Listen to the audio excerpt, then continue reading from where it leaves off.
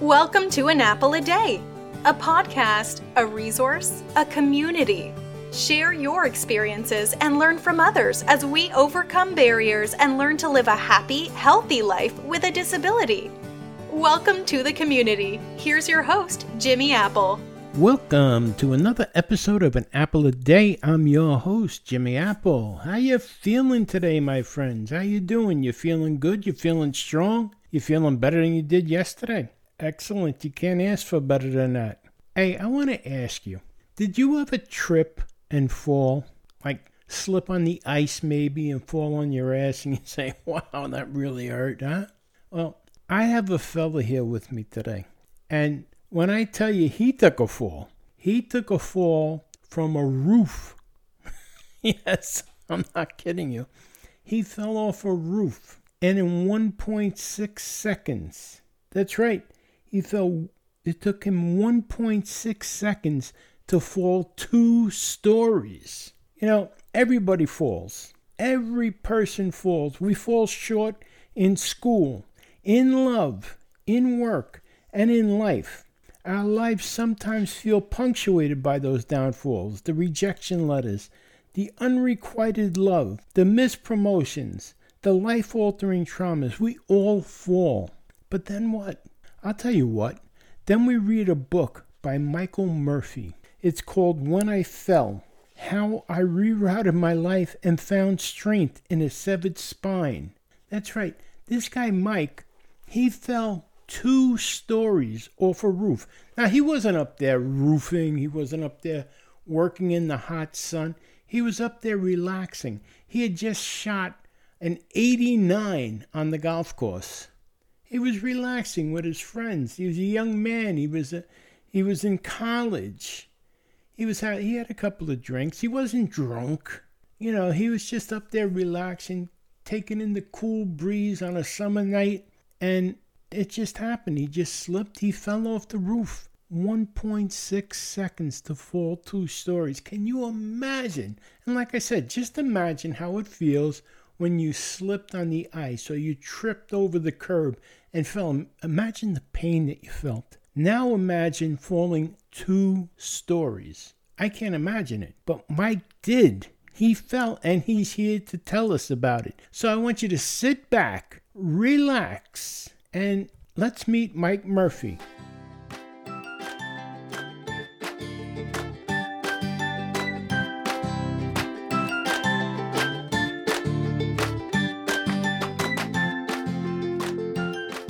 Okay, we have a friend with us here today, Mike Murphy. He's an 11-time marathoner with top 5 finishes in New York and Boston. He's a tough mudder. Now, right now my wife is going, what did he just say? No, tough mudder, M-U-D-D-E-R, adaptive athlete finisher, a sit-ski racer pursuing his Paralympic dream for Team USA. Plus, he's an author of a book, When I Fell, How I Rerouted My Life and Found Strength in a Severed Spine. He also has a bachelor's degree in history, a master's degree in American history. He's married to his wife, Casey, has a baby, Dylan, and a German shepherd named Gunnar. Let me introduce you to Mike Murphy. How are you, Mike? I'm wonderful, Jimmy. Thank you for that wonderful introduction. Thank you for having me. Thank you for being here today. Absolutely. With everything going on in your life, plus you're not only are you an athlete, you're an academic. How do you do it all? You're a young man, and on top of it, you had this accident. Can you explain how this accident happened? How did you sever your spine? Absolutely. I'd love to go into that. It's a story that I kind of relive in my head more than I probably would like, and more than I'm sure my mom would like. But it all goes back to April 22nd in 2007. I'm a 21-year-old junior in college. I had recently retired officially from playing collegiate football and baseball, and I was transitioning at the time into academics. And I just wanted to be a full-time college student with not a lot of obligations in terms of sports. And what led me to the night of my accident and how it happened required a lot of different stars and planets to be aligned, a lot a lot of things and circumstances had to play out as they so often do in all of our lives when there's any minor or major event. We wonder, this had to happen and that had to happen. A lot of things had to happen for the chimney bricks to rip free in my hand that night, to send me plummeting to the earth, where I found myself on the ground staring up at a clear night sky. And I remember seeing just this tapestry of stars and constellations. And it was at that moment that I was struck with this knowledge of what had just happened, and a knowledge about what it meant. And how I got there was earlier that night and that day. It was a celebration. It was Saturday. There was a band playing and an 80s concert at one of the fraternity parties. And I had actually just shot my first 89 score on the golf course that afternoon with my buddies. So it was a night that we were looking forward to celebrating. And at some point in the night, I come across a friend of mine who lived on a off-campus house down campus. And he said, "Hey, let's go later this evening. Let's go hang out up on the roof, as we've done before." And I was like, "Okay, fine." So I find myself on a roof later that evening, and I'm not sober. I'm 21 years old at the time, and I don't know all of the tiny details. A lot of those are kind of lost to my memory and lost when I sort of fell through the black void of that night down to the earth where my spine exploded and it severed my spinal cord. But the last thing I remember are the bricks ripping free in my hand. And then all of a sudden I'm staring up.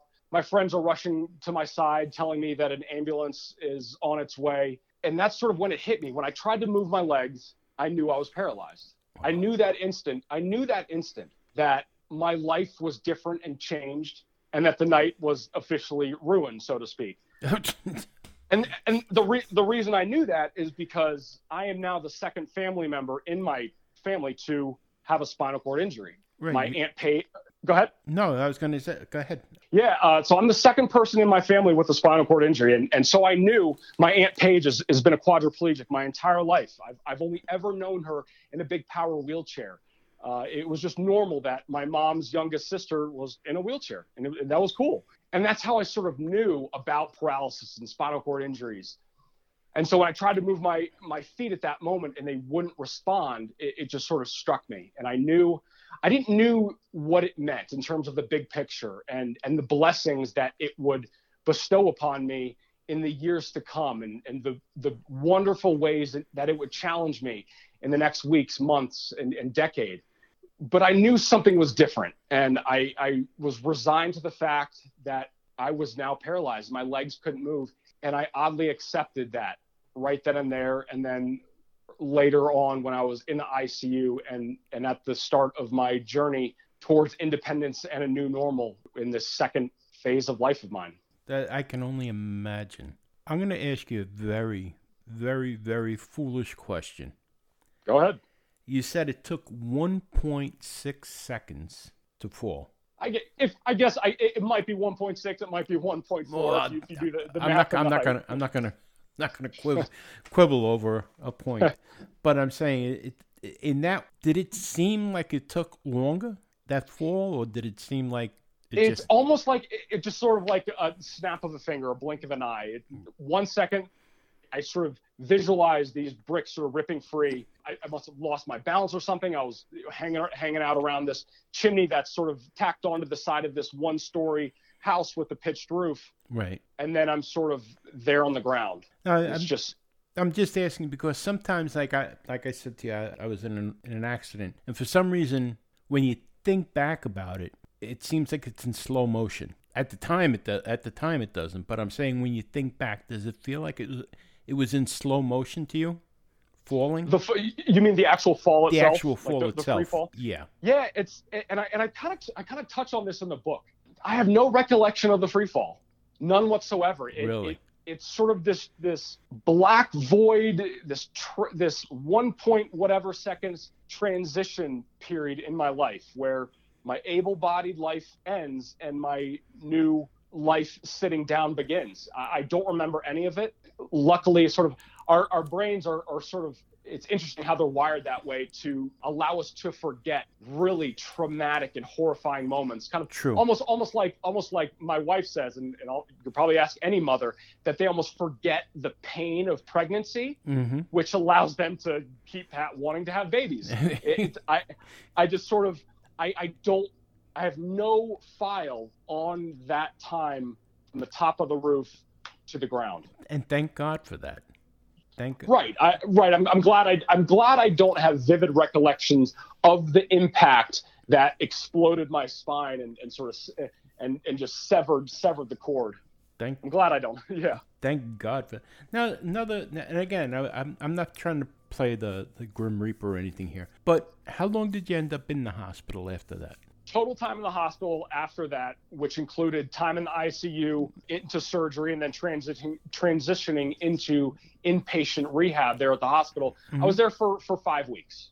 Well, that's not that it's not bad, but that's a lot less than what I was expecting you to say. It is on the shorter end. Part of that is because I had set a goal to get out of the hospital on a specific Saturday. I'd sort of done the math in those first couple of days as I was in starting rehab and getting and learning my schedule and my routine and what I would be doing as an inpatient, starting over from square one. I sort of did the math about, okay, there's about 4.5 weeks until this Saturday, which is the graduation day of the college I was at the time. And I wanted to get out of the hospital and have them release me so I could travel 15 minutes up the road to see all my buddies in the senior class above me graduate. And the nurses and the doctors wanted me to pump the brakes a little bit, and they wanted to tell my parents that, you know what, we need to lower our expectations a little bit. And that this might take time, and that the positive attitude that he's projecting right now, it probably won't last. And they said, you don't know our son. And so, and wouldn't you know it, I got out on that Saturday because I demonstrated that I had hit certain milestones needed to be released in terms of, can I transfer out of my wheelchair? Can I get myself dressed? Can I be independent enough to start outpatient rehab where you really start to master a lot of the things required to live as a paraplegic independently. So it was on the shorter end a little bit, but that's just because I was so motivated and so sort of gung ho and I to finish my rehab, and that sort of stems back to my competitive side. That's excellent, because that's one of the things that we talk about on the podcast here. Part of your healing, part of your recuperation is a positive mindset, and that's a perfect example. All right, maybe a little bit extreme for some people, but that's a perfect example. When you have your mind set on something, you can more or less bank on it happening. Absolutely. I totally agree with that. And if you give up on something, if you have a negative attitude about it, you can bank on the fact that it's not going to happen. Right. And this whole idea about having a positive attitude and never giving up, and we hear that sort of stuff over and over in society. It's almost to the point where it's cliche. I was just going to say that. Where the phrase "never give up" is so cliche. I mean, I have it tattooed on my shoulder in Greek. I have this gift on the side of my bed that I received at one point from a special visitor while I was in the hospital that says "never, never, never give up." The words of Winston Churchill to his people during the Battle of Britain. Right. And it has become so cliche. And you hear it all the time, and I get that. And it's hard to just to tell somebody be positive, never give up. Right. But at the time, in 2007, social media wasn't what it was even a couple years after that. We didn't have this influx of stories, of inspirational stories that have just consumed our society at almost every turn, for the better, which is great. But everybody's looking for those motivating stories, and you hear the word inspiration porn, which has actually sort of come up in a conversation I recently had. But at the time, the whole idea of this never, never, never give up idea was still novel, and it was new to me. And however cliche it is to say to have a positive attitude, it's like a stereotype. They're often based on real facts and real things. I mean, there's proof that a negative versus a positive mindset can make all the difference. Of course. It's completely true. Well, now despite being cliche. You see it now where, yes, it does sound cliche, but here you're living proof. And like you said, with the birth of the internet, you can see it more often. There's more examples that are visible to you, where before this, there weren't. There was just your parents saying, be more positive, be more positive. Right. Now, there's proof out there. It's in front of your eyes, and it's there that if you are more positive, put it this way, it's always easier said than done for a lot of things, right. Not just right, that. Of course. But when you're in this position, when you're in a position where you have a disability, you have to start looking at something. You have to start reaching for something. So you might as well reach for something that's easy. Go for the cliche. That's the way I look at it. Right. Absolutely. And I totally agree. And especially in the age we're living in at this very moment where talk of mental health and self-improvement, that is, I mean, you go to any library and you go to the self-help section or you go to the mental health help section, those bookshelves are sagging under the weight of literature that is out in the world right now because it's so in vogue and so mainstream. And in those conversations, you hear a lot of people always talk about controlling the things that you can control. Exactly. And sort of brushing off the things we can't. I mean, sometimes it's hard not to slam on the horn in traffic when we're frustrated, but it goes back to your attitude and your effort and the things you can control. And when I was in the hospital, I couldn't control the fact that my life had just been completely changed and rerouted, and that I was literally back at square one, like an infant, learning how to go to the bathroom again, Mm-hmm. learning how to get dressed, I had to be taken care of left and right. I had to literally start over. And I couldn't control the fact that I was there, but I could control how quickly I wanted to get out of there. Exactly. I could control the goal that I had the day I wanted to leave. And then from there, I said, okay, all right, what needs to be done? And you look at the tiny little steps and the milestones needed to be taken, and I controlled the effort I put in to slowly ticking off those steps one by one, whether it was learning to sit up on the therapy mat with my back brace on and put on my shoes, or transfer into the side of a car so that somebody could take me home when I left the hospital. Stuff like that. So it's such a good thing to remember, just controlling those little things that we can control. And it's easier said than done, but once you sort of embrace it and you sort of live it, just like I can't live without this never give up mentality, partially because it's tattooed right there on my right shoulder and I can never escape it. Hey. And when I have moments of giving up, I just sort of, I glance down or I feel the tattoo burning in my shoulder, and I'm reminded. Sure. So yeah, that's sort of the whole positivity thing it makes all the difference. And I know it's not always easy to do that, and not doing that sometimes is healthy when you're bouncing back from a tough situation. Of course. Now, let me ask you too. I know for me, this happened when you first become disabled, and it for me it just happened. You lose when you first realize that you are disabled. It seems like, I don't know how to explain this, but like you lose a little bit of your self-respect almost for a time being. It's like not your self-respect, like your ego. Your ego is a little bit deflated. Right. For me, it was. And it takes a little bit of a hit. Yeah, absolutely. And I know for a while there, it affected things in my daily life. But I try to get this across also in the podcast that you have to gain back your self-respect. You have to, that you didn't lose anything. The only thing you became, you didn't become a disabled person. Like you, Mike, are not a disabled person. You're simply a person that has a disability. Right. Absolutely. There is no such thing as a disabled person. A disabled person is a broken person as far as I'm concerned. You're just a person that has a disability. That's no different than a person with a left hand or a right hand, a person that's bald, a person that's fat. It doesn't define you. You're just a person with a disability. Other than that, you're just like everybody else. For me, I'm missing a leg, and other than that, I'm Jimmy. The The wheelchair doesn't define you. It doesn't. You're still Mike Murphy. Right. Absolutely.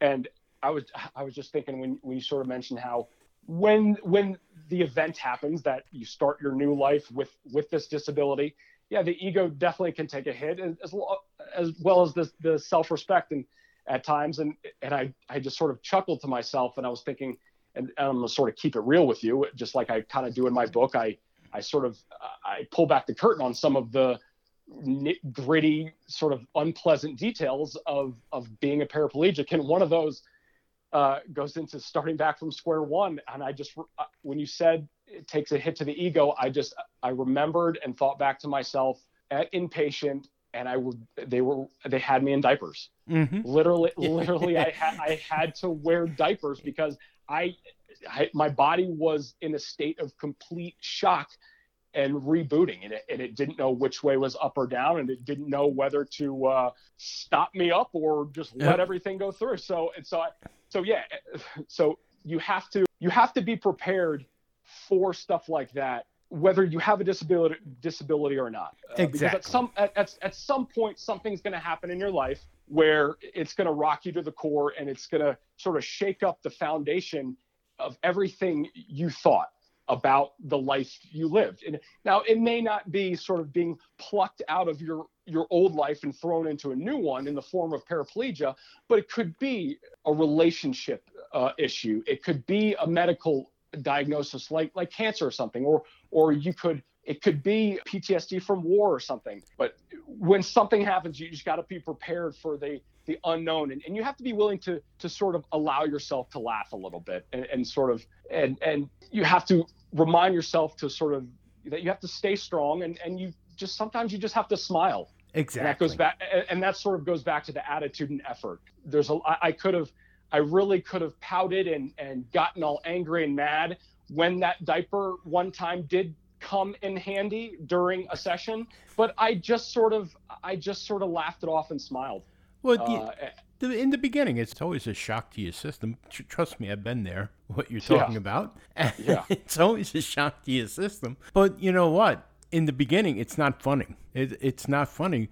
But a year later, I find myself telling stories about that.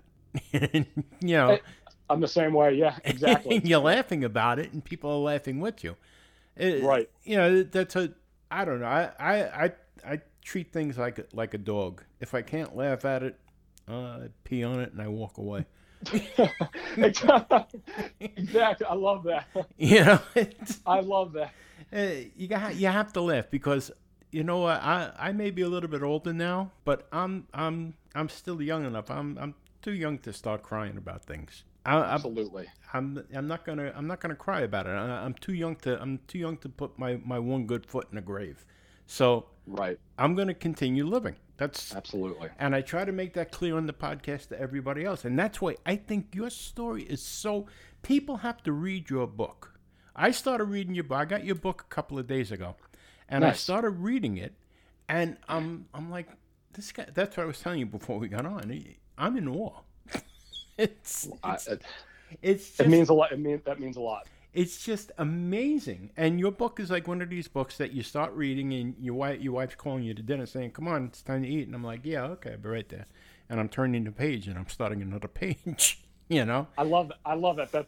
That was the idea to keep to sort of make a book that was easily readable and that was a page turner with quick hitting stories and chapters and stuff like that. That really sort of and to cause marital problems. Yes, exactly. Yeah, that was the underlying motivation. That was the second goal. Yes, exactly. Bingo, nail on the head. But no, it's really a book that you can get into because whether you're disabled or not disabled, it's a book that hits home because, like you said, whether you're a cripple, a quadriplegic, paraplegic, or you have cancer, God forbid, or you have the common cold. This is a book that affects everybody. Whether you've never been sick a day in your life, you can read this book and you just become engrossed in the story because it's not a woe's me story. And that's one of the things I hate about when you read stories about, because there's 1,001 books out there about disability. And I get people that'll that'll call me or write me every day and say, oh, I have a story I want to tell. And you listen to their story, and their story is like always so freaking depressing. This is how I have to get up in the morning, and I have to crawl 30 miles to get out of here. I don't want to hear... I'm sorry, go ahead. No, go ahead. You hear these people that they exaggerate everything. Go on YouTube and look on YouTube and just type in the search, living with a disability. I will guarantee you 75 of the videos that you pick up out of 100 will be people telling you the worst horror stories about being disabled. Right. I totally hear you. And it reminds me of some of the peer spinal cord injury peer support groups I'm on Facebook. And yes. I just hear so much of that. And I also heard it a lot when I was in the hospital as well. And I sort of touch on this in the book. And one thing we had to do in inpatient as a resident recovering is they give you a daily schedule. And you wake up at this time and you have sort of this occupational therapy, then you have physical therapy, then you might have a break for lunch, and then you might be scheduled to talk with a psychologist, and then do some other thing. And part of that was group sessions, and quickly became evident to me that it was a place I didn't belong and I didn't want to be in. It was a group I didn't want to be associated with, because it's one of the things where you're in this room, you sit around, and everybody sort of goes around and they speak or they don't speak. But my first couple times, I was struck by how many people were the woe is me mindset and just, for lack of a better term, bitching and complaining. But here's the thing. I wasn't in that headspace. I was in a different place than most of those people were at. And so I made a conscious decision to just not continue. And the day I didn't just go to the group session, my therapist came and knocked on the door, sort of wondering where I was. And I said, sort of, I'm done with that. Thanks. I'm going to carry out my time a little bit more constructively on my own, sort of reading the Bible, which is one thing that I did. But I don't blame them. And I sort of talk about this in the book. I wanted to make clear that I'm not sort of piling it on them and blaming them for not having the positive attitude that I so quickly developed. No. I hope all those people, wherever they are, I hope that they found that. But that's just that's how traumas go. That's how paraplegia and quadriplegia go. When it happens to you, everybody has their own timeline towards independence, towards acceptance, towards finding the positives and the silver linings that have come out of that tragedy. And that's sort of, and it's healthy to have those moments. Absolutely. To cry. And I included some parts where I talk about the low points and the down moments, and my follow-up book, part 2 of this, will be a little bit more darker, and I will go into some of the tougher times I had to deal with within that first year afterwards. But I was just fortunate to be in that positive place where I accepted my accident and I was ready to move on, and I realized quickly that maybe this is my purpose. I'm in this wheelchair for a reason. This accident happened to me for a reason. So I didn't want to be a part of that group, because I didn't want to have my mind sort of poisoned by their stories and what they were dealing with. Not that I fault them at all, but no, everybody has to be able to have what I call a pity party. Yeah, everybody does. Course. Yeah, of course. Because if you say for 1 second that, myself included, I got hurt, I mean, for Christ's sake, you cut off my leg twice because I had the double amputation. So you cut off my leg twice. If I sat here and told you, Mike, they cut it off and I laughed my ass off. No way. No way. I cried like a baby. I cried. I complained. I bitched. I moaned. But, there comes a point where you have to come to terms with it too. Exactly. And people do it, like you said, at their own point. But there are certain people that will just never come to terms. And not because they can't, but because it's easier to complain. And I noticed that, like you said, in some of these chat rooms, because I check out a lot of chat rooms myself, and a lot of people that I speak to, some people find it easier to be a victim. Right. Yeah. It's so much easier. It's easier to sit on the couch and do nothing on a Saturday, right, than it is to get up early, go for a bike ride, get out, do the yard work, do the stuff you don't want to do. It's easier to do nothing. It's easier to be sad than it is to be happy. Exactly. And I don't understand that. And the people that I deal with, and sometimes you just got to give someone a little bit of a push. My wife, see, for me, I found myself getting into that funk years ago. And my wife, God bless her, she's a registered nurse. And she is one of those people, tough love. She's not one of the people that are going to say, I'll get it for you, I'll do it for you. She's like, do it yourself. And if you can't do it, I'll help you. And that's what I think you need. That I'm one of those people that I never took a sick day from work. Never. Wow. So when this happened admirable. Not admirable, it's just I was a workaholic. Oh, there you go. But when this happened to me, it was devastating, and I fell into a funk. But that it's just, I don't know how to explain it.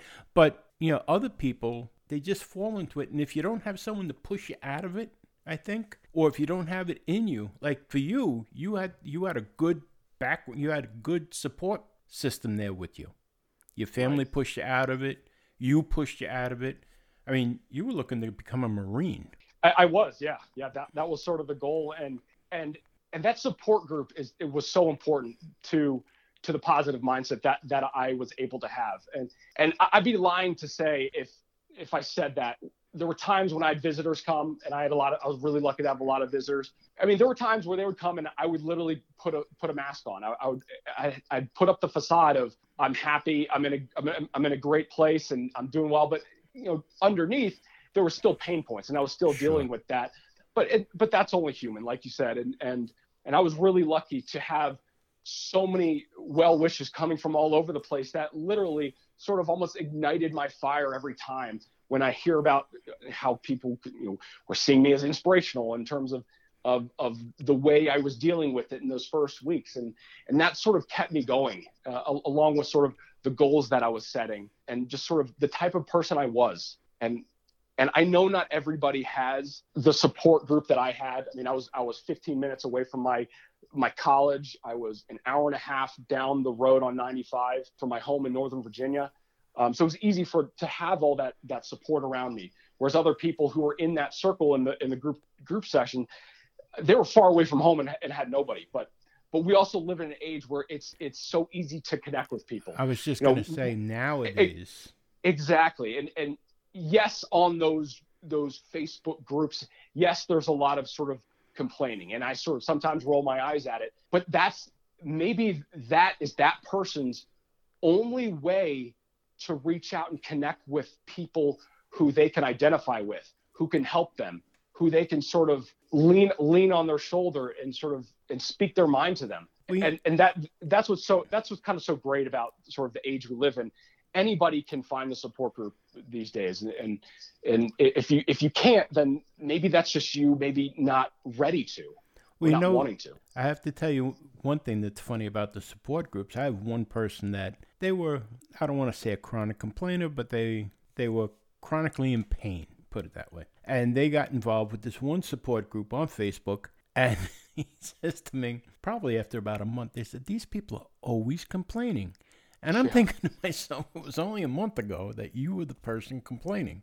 But now he sees it in other people, and in a way, it worked itself out. It went full circle. And now he's the one who's thinking more positive, and he's giving positive, giving these positive speeches to people on that same support group. So right, and I bet that person has looked at whatever situation put him in the situation he was in, and it's gotten better. And it's gotten better. And I bet that he has found strength in that. Exactly. And that sort of ties into this really interesting thread that is one of the sort of reasons that I'm so excited about to share this book with people. It's the thread that I wove into the book about post-traumatic growth. That was my next question for you. Yeah. Go for it. It's so at its core, post-traumatic growth is basically the idea that we become stronger because of our sufferings and the tough times we get through. And this is actually, it's a fast growing little section of psychology where that sort of began in the 90s with these two professors at the University of North Carolina, Charlotte, where they coined this term, post-traumatic growth, with the acronym PTG. And this idea of strength through suffering, it's been around for millennia. It's in practically, there's examples in every religion around the world, and it's not a new concept, but the phrase is new. And so they started studying this phenomenon where whether they would talk to war veterans or people surviving traumatic events or prisoners of war or people who have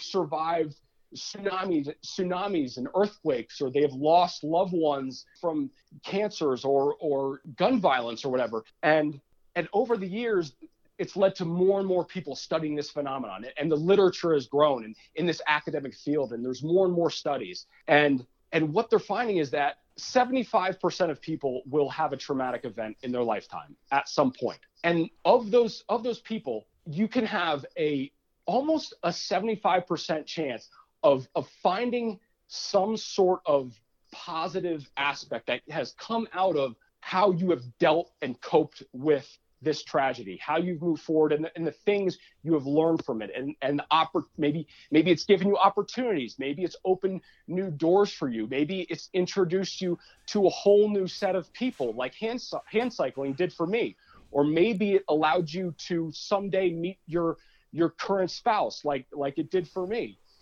Or it taught you about spirituality and it awakened your relationship with God or whatever power you believe in. Or maybe it just made you realize how lucky you are to be alive and that you can still wake up every day and see a new sunrise. And this is sort of this whole new phenomenon of post-traumatic growth that's sort of pushing back against the stigmas that come with the long-standing acronym of PTSD, right? Post-traumatic stress disorder, where there's some stigmas with that, and sort of the idea of, well, if you have PTSD, you're sort of almost a broken person, and you just got to find some way to live with it and live with sort of the event or the things you went through. Whereas science is literally, and the studies are finding, and when they send out questionnaires to thousands of people with a whole bunch of questions on it, and they analyze the answer, they're finding that you have a scientific probability that you will become a stronger person, a better person, because of the trauma that you've been through. And it may not seem like it in those first days, weeks, months, maybe even years, where it sort of goes back to everybody has a different timeline of reaching acceptance or seeing the blessings and the silver linings in the unfortunate cards that they were dealt. But at some point, you will find some strength. And that's sort of what happened to me. And when I found out about this term, and a buddy of mine actually told me about it, when I was shopping around an early version of my manuscript about 3 years ago, and my buddy's an author, and he's a senior editor at The Atlantic, or former. And he read my story, and he said, this has really great potential. And he told me to just do a Google search and start looking into something called post-traumatic growth. And I'd never heard of it before, and I had no idea.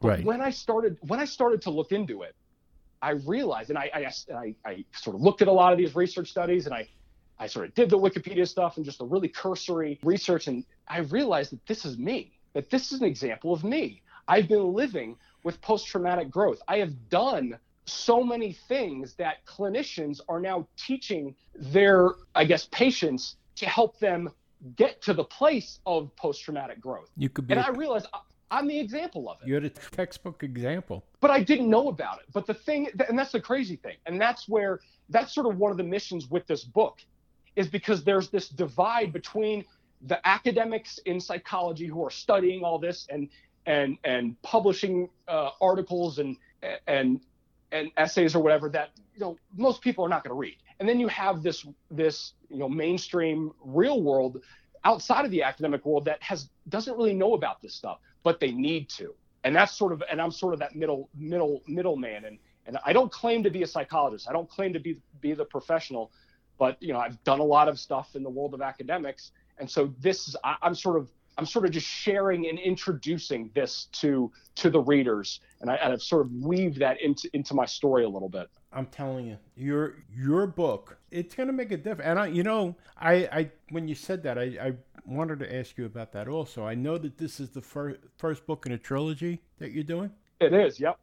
I'm like I said, this book here, you got me hooked. You've got me hooked. I put it this way: if you're doing a trilogy, you better be doing something after the third book, because you've got me hooked on this one. I know I'm going to go for the other two. Actually, that means so much. I'm going to be talking to you before the next two books as well. I'm sure. Yeah, absolutely. I definitely want to, because this book alone, and I'm not just blowing smoke up your butt, because this book is going to do so well for so many people just because it's written in English. And I don't mean that in a bad way. I mean, it's written in layman's terms. I try to keep it very real, and I It's written in layman's terms, and it gets a point across.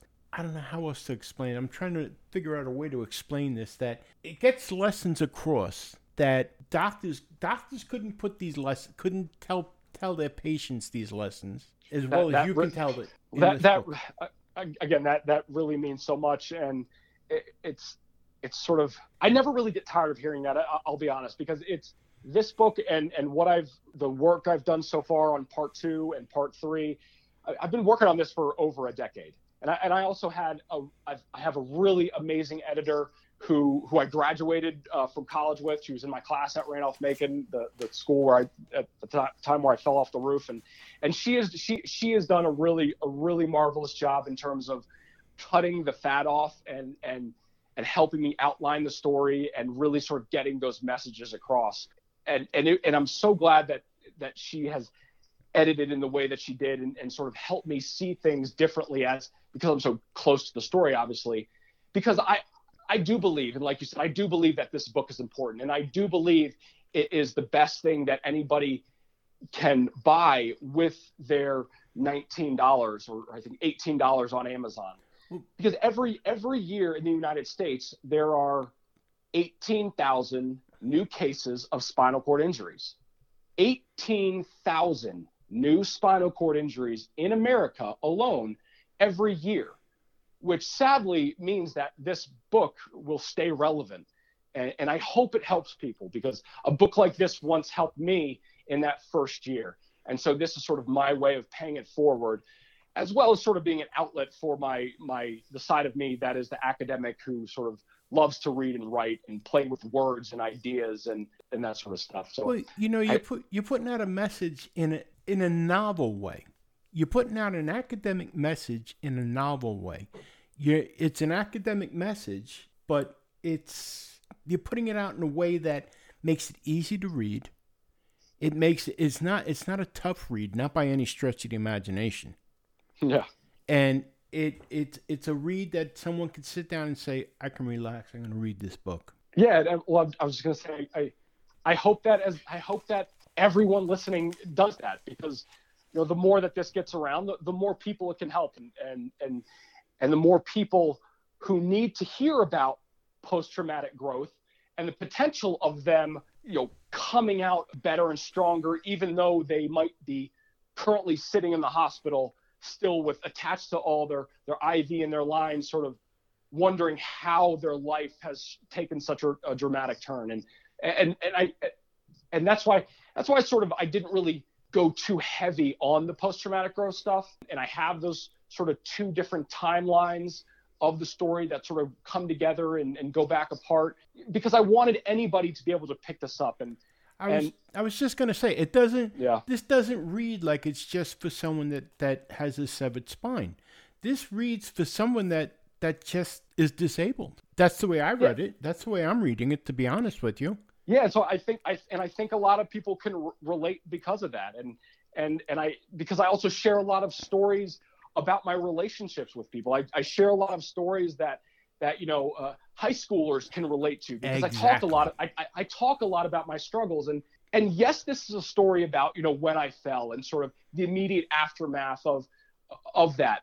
But I've come to realize that falling off the roof and being paralyzed and the life I'm living now and what I'm doing now, literally talking to you and sharing my message, is sort of one of the purposes, and it's why I'm here. And I never got to go to Marine Corps boot camp. I was supposed to be an officer. I was supposed to go to boot camp to go through that crucible where it sort of changes you and transforms you and spits you out a new, stronger person. And that's what my 21 years were leading up to the moment of my accident, and that moment of realization that I'm paralyzed and I'm looking up at the stars and I can't move my legs. Because everything that led up to that was prepared me to live this life. It prepared me to have the positive mindset and to embrace it quickly, whether it was sort of the morals and values that were passed down to me and my siblings from my parents through sports, or the things that my teachers taught me or coaches taught me, or moments, little moments here and there where I was tested and tried. And like my freshman year of high school, when I broke my femur in a football game, and I started freshman year, I started high school in a wheelchair, having no idea that this was sort of, looking back, it was sort of like a time of preparation. It was preparing me. Yeah, exactly. Unbelievable. Now, I want to ask you a question. Now, you said you were an adrenaline junkie before all of this. Did you ever ride a motorcycle? Oh, absolutely. Did you? I did. Yeah. I never rode a street bike, but I rode motorcycles, and I rode dirt bikes and four-wheelers and ATVs, because my family, when I was about 8 or 9, my family bought this farm down in sort of rural Virginia, about an hour and a half away from our house in Northern Virginia. So I spent weekends there, hunting with my uncle and my cousin, riding ATVs and dirt bikes, and sort of being like a country kid. I have the country side of me, and I sort of have the suburban side of me. So right. I do kind of miss riding dirt bikes, though. I'm not going to lie, because it's a different feeling than the four-wheeler. Oh no, I used to ride a bike. I was all over the country on a bike. Did you ever ride a snowmobile? I haven't. No, neither did I. I haven't. I want to very badly, and I still have skydiving way up there at the top of my bucket list. Get out of here! Are you really? Do you really want? Yeah, I mean, yeah. Why wouldn't you want to jump out of a perfectly good airplane? Nah, I don't even want to go up steps. Never mind jump out of a plane. Oh, that's that sort of that bizarre side of me that sort of craves that sort of adrenaline rush that I still get nowadays when I'm doing a Super G or a speed event, and I get to the bottom of the hill and I made it through the course successfully, and I get those highs that are just kind of it. I don't know if you can mimic them in any way. No, I don't know about wanting to jump out of a plane though. But Mike, where is your book available? My book is available anywhere books are sold. Best, easiest, quickest place to get it is on Amazon. It's easy to find under Michael Murphy and When I Fell. So it's very easy to get your copy. I think it only takes like a couple clicks if you're doing it on a mobile phone to open the app and order the book and have it at your house in a matter of a day or two. Well, I'm gonna put a link to it in the show notes here for the podcast. And you also have a website, right? Michael Murphy Speaks. I do. MichaelMurphySpeaks.com. It's recently totally renovated with all new features and new stuff, whether it's the random blogs that I've been doing over the last couple of years, or sort of media stuff. But yeah, MichaelMurphySpeaks.com. Okay, I'm going to put a link to that also in the show notes, and we'll see how many people we can turn up for you on your website there. Absolutely. But it's been a pleasure speaking with you today, and I definitely want to talk to you again. As soon as you're ready, or even before you're ready to put out the next book, because this has been a pleasure today. Like I said, I'm in awe of you. Jimmy, I can't thank you enough. I am happy to come back and be a guest, because I've really enjoyed talking with you, and this has been a great conversation. Definitely a great conversation, and I'm sure people are gonna be inspired by you. I mean, you've inspired me, and I know you're going to inspire millions of people with this book. This book, believe me, people are going to be inspired by this book, and I'm sure the rest of the trilogy. But I definitely want to have you back on. I definitely want to speak to you again. And count me in. And good, how old's the baby now?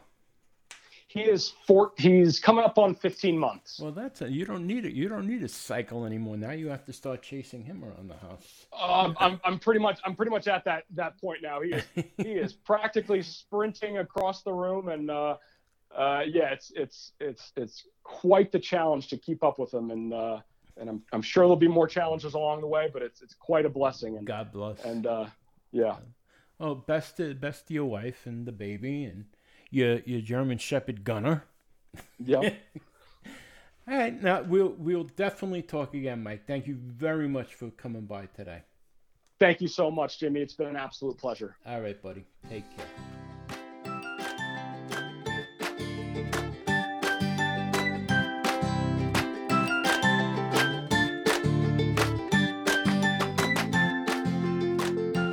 Was that some story or what? Man, I just shudder to think, falling 2 stories. And Mike, he's got such a great outlook on life. And the story that he told us, that doesn't even scratch the surface of the story that's in the book. You have to check out his book, Mike Murphy, When I Fell. I'm going to have a link for the book in the show notes here. So check out his book. Check out his website. There's going to be a link for his website in the show notes as well. And I want to thank him for coming on with us today. And I want to thank you for being here today with us. And I want to remind you, An Apple a Day is brought to you by www.famousapple.com. Famousapple.com is the home site for this podcast. So if you get a minute, check it out. And while you're tripping around the web, make sure you stop by famousapple.com/group. That's our group page on Facebook. Go over there, check that out. We got some conversations going on, people asking questions, people answering questions, people making friends. So if you get a minute, check it out. And I want you to remember, things can always be worse, my friends. Right now, there's somebody somewhere wishing that they were in your position, so things can always be worse. Remember that. Again, I want to thank Mike Murphy for being on with us today, and I want to thank you again for being with us today, and you've been listening to An Apple a Day. My name is Jimmy Apple. I'll talk to you next time. Thanks for listening to An Apple a Day with Jimmy Apple, your gateway to a happy, healthy life. Join our community at www.famousapple.com. See you next time.